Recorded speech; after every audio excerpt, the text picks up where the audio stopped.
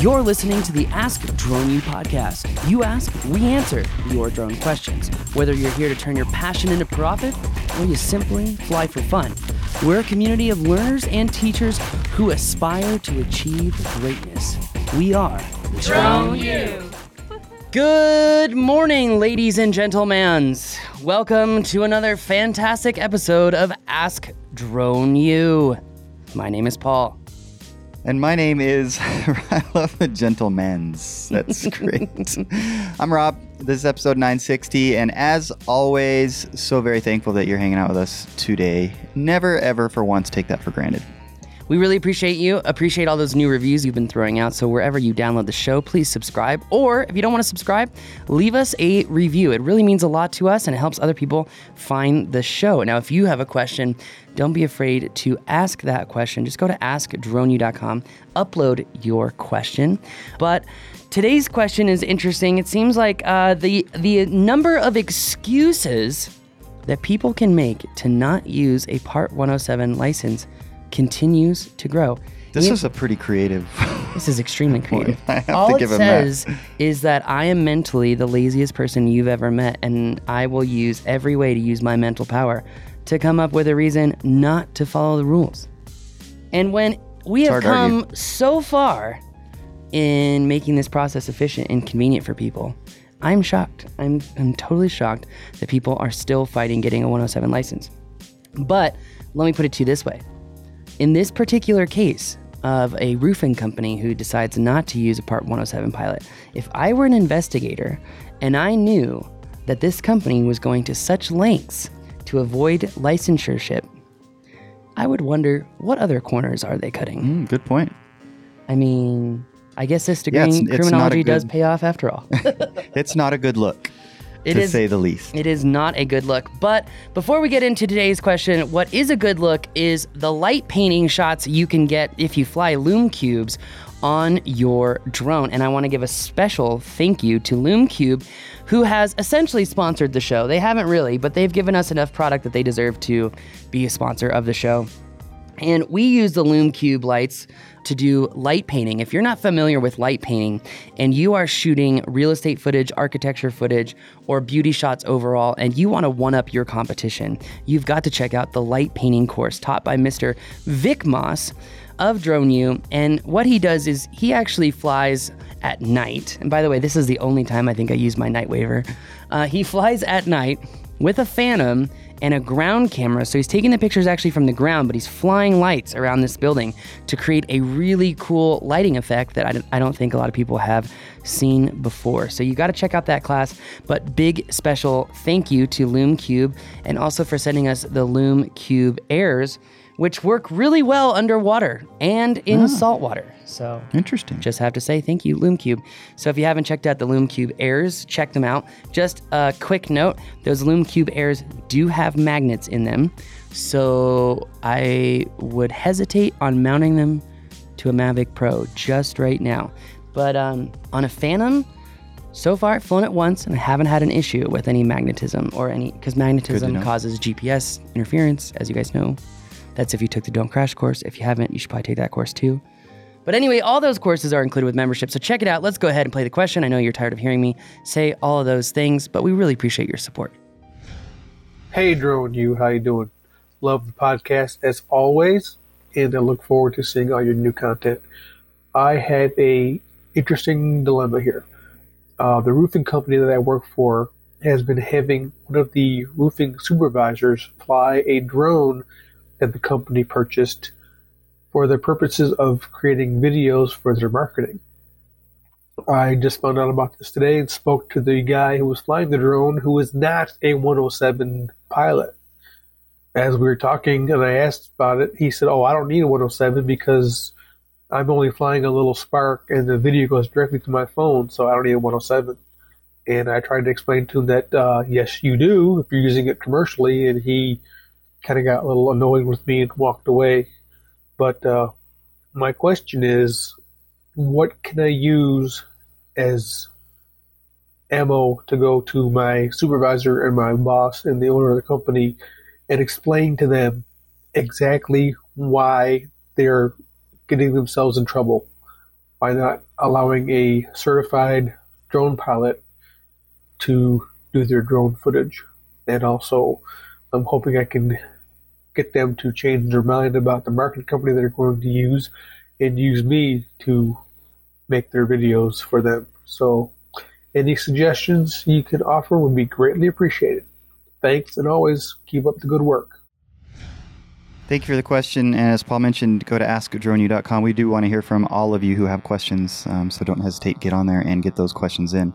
It's actually probably relatively straightforward, right? It's extremely straightforward. I think his biggest issue is going to be navigating, essentially, his snitchiness, if that's the way you want to put it. I'm not saying that's how I would put it, but Well, no, I did but- just throw it out there.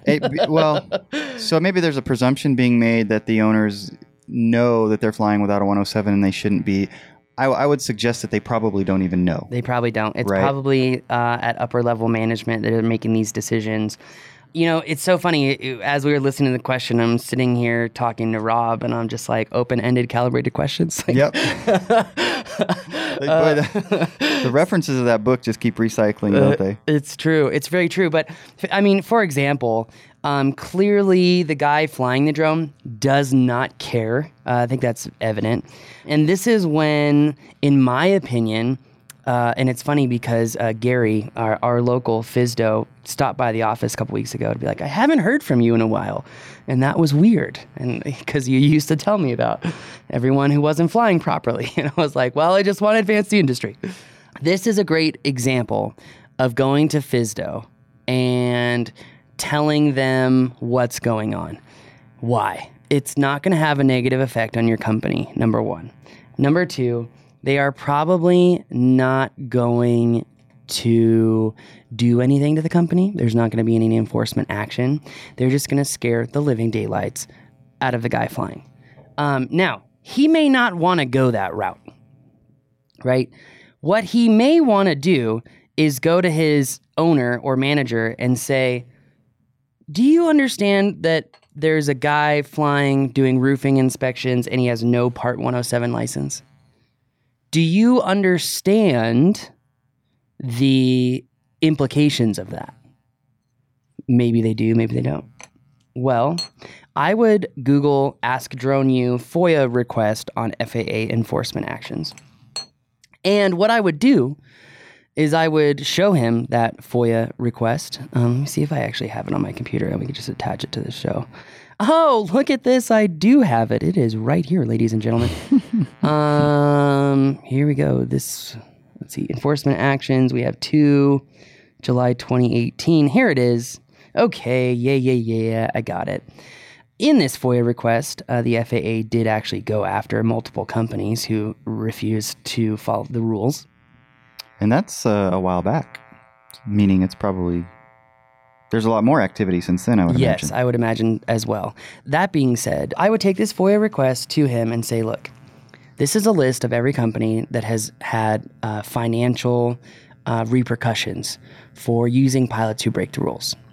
And the FAA has a right to civilly penalize our company up to $11,000 per citation. Every time he's flying that Spark drone and that battery enters the bay and the drone takes off, we could be potentially liable for $11,000 each time. Okay, I'm glad that you understand that. Now, when we're just talking about passing a 60-question test that someone could get an FAA license, why are you putting this risk and liability on the company? Look, I understand that you're saving money by not putting them up on the roof. I get that. And the liability savings is great. But don't we negate the liability savings when the person is not federally authorized to fly a drone? Look, you can understand how getting in trouble with local police may be problematic, but what happens when the feds get involved? That would be my first open-ended calibrated question. My second one would be, so how do you expect me to not say anything to the FAA when I'm licensed by the FAA? I can complete these jobs for you, and this other guy isn't. And if I were him, Rob, what I would do is I would just go to the owner and you just be forthright with him and say, look, I think so too. This is just the liability that we're having. The owner's probably going to be grateful that you're telling it to him. He will probably solve the issue. No problem. Because I would also say to the owner, just say like, I've been telling this to the managers and they've just been pushing me off. I told this to the pilot. He just pushed me off. Can you imagine what a federal investigator would ask if you're cutting these smaller corners? Where else the company may be cutting corners? Silence. It kind of makes me... what? So, sorry, go ahead. No, I was going to say it kind of also makes me think of the strategy of leading people to know, right? Mm-hmm. And asking, is this a company that intends to break the law when it does its work? That's what I would start with. That's right? Brilliant. Because he's obviously going to say no, and then you can kind of get into it. And I'd go to him with the pertinent elements of the 107 document as well. And it's really easy to show. And I don't think there'd be much debate as to what commercial is or isn't. It's pretty clear that they're using it commercially. Extremely clear. And obviously you don't want to antagonize the boss. A lot of this depends on what kind of relationship you have with the boss, what kind of role you have there, how much trust you have with this person. But generally speaking, if you're looking out for them, they're going to appreciate that. You would hope so. Absolutely. If not, you need to find a new job. Exactly. That's exactly right. Yeah. And Sebastian sounds like the kind of guy that wants to do things the right way. I don't get that you're just trying to rat somebody out. You're just trying to make sure things are done the right way. And obviously also have to be careful that it's not self-promoting in the sense that I want to rat him out such that I get to do it. Because there was a little bit of that mentioned in the question, but I don't think that that's your main intention at all. Yeah. It's funny, as you go through this, I just think of like Chris and that, like that accent, that New York accent. It's like, hey man, I'm working here. Are we working somewhere where we want to break the law? Right. No. Well, then how do you expect me to go along with this guy who's flying drones without a federal license? I just don't get it. I'm having trouble here understanding why you want to increase the liability. I mean, look at this sheet, right? I mean, these are all the companies that have been fined by the FAA. And I just don't understand how you're going to put us on the chopping block. Do you want to put us on the chopping block? No. All right, well, neither do I. So I think what we need to do is you need to use a federally authorized drone pilot. That way we eliminate the liability of the guy going on the roof, and we eliminate the guy liability with the FAA. I mean, if he doesn't comply, we go and we break his leg, whatever. Try to climb up a roof now. And then he'll break his arm. He can't fly a drone either. Hey, man, there's a pressure point in your pinky. You can't really grab a remote control if you got a broken pinky. You know what I'm saying? That's an accident that could cover up real easy. Oh, man. Okay, so there's some good advice. I feel like it's my Uncle Tony coming out right now. Something did. You were channeling some Tony there. Sorry, Tony. Yeah, you better say sorry. But my dad would be like, yeah, that would happen. So, anyway, I wish my dad would actually listen to this show. It'd be very entertaining conversations, especially in how I portray my own family. He probably wouldn't be about it, but whatever. I don't know. I think you're anyway, endearing. I hope that answers the question. I think you got to use open-ended, calibrated questions.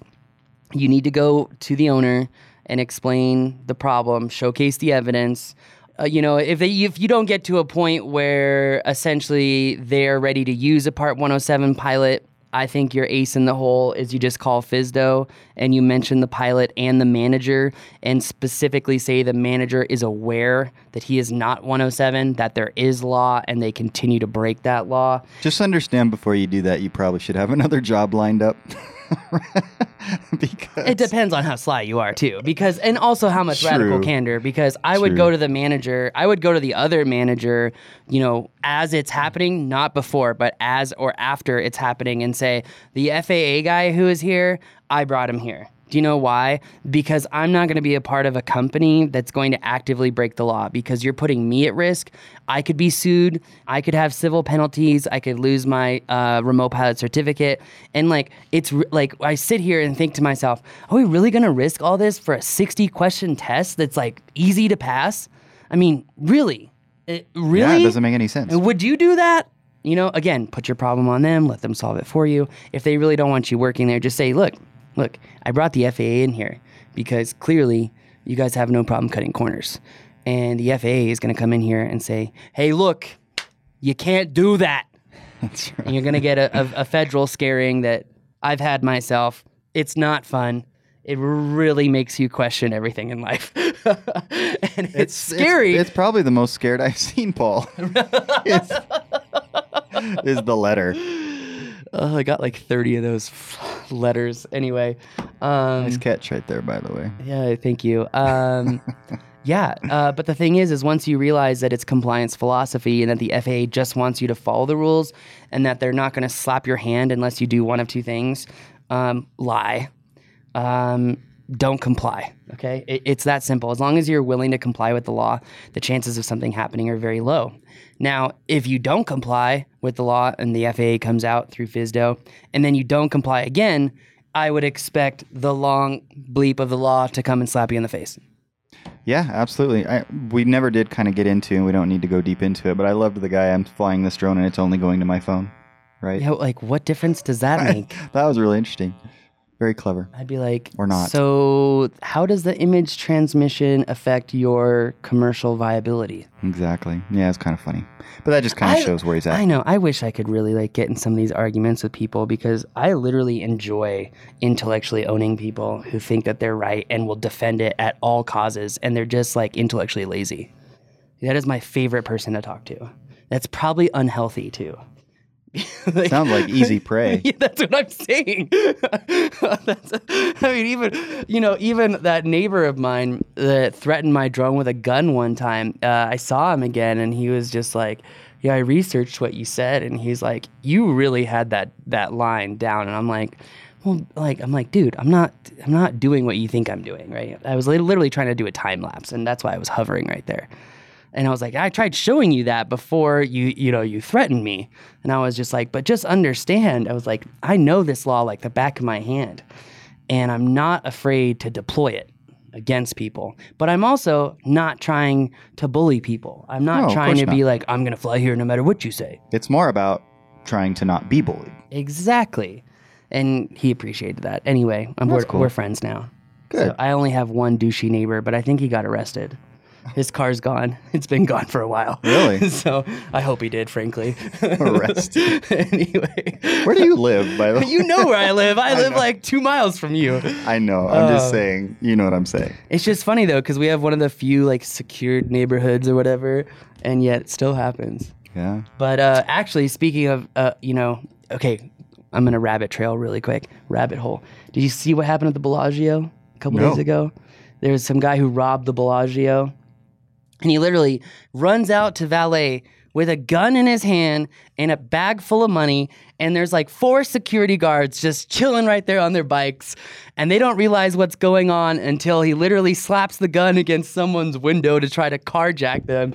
And then they go after him. And it's just like, we live in such a world where if something is just not right in your face, like you just don't pay attention. And even when it's your job to pay attention. Yeah. No kidding. Did he get away? No. At least for a short time? Unfortunately, he shot one of the security guards, but they were wearing a vest. Oh, so good. That's good. But then the police shot him. I'm not sure what happened after that. But this was not the first time that he had robbed the Bellagio. That guy's desperate. That's what I read into that. True, but the reason I said this is that unless information is put right in front of your face and you're forced to pay attention to it, chances are it's always easier to ignore those things. So that being said, in your question, sir, I think what you need to do is go to the top, explain what's going on. If you don't get the answer you like, well, you know who to call and help save the drone industry. Sounds good. All right. Well, if you guys have a question, please go to askdroneu.com, upload that question. We would be very grateful to answer it for you gentlemans and gentlemams. You like what I did there? Gender neutral. Anyway, that's going to do it for us today. My name is Paul. My name's Rob. This is Ask Dronio. We believe that videos, images, words, and sounds have the absolute power to inform, inspire, and entertain. We reject indecision, confusion, and vanity, for they work against the community. We are united under the virtues of safety and knowledge. We are a training community of learners and teachers who encourage and energize each other to achieve greatness. We are pilots, videographers, photographers, freelancers, business owners, enthusiasts, experts, and apprentices. We are creators. We are the Drone Youth.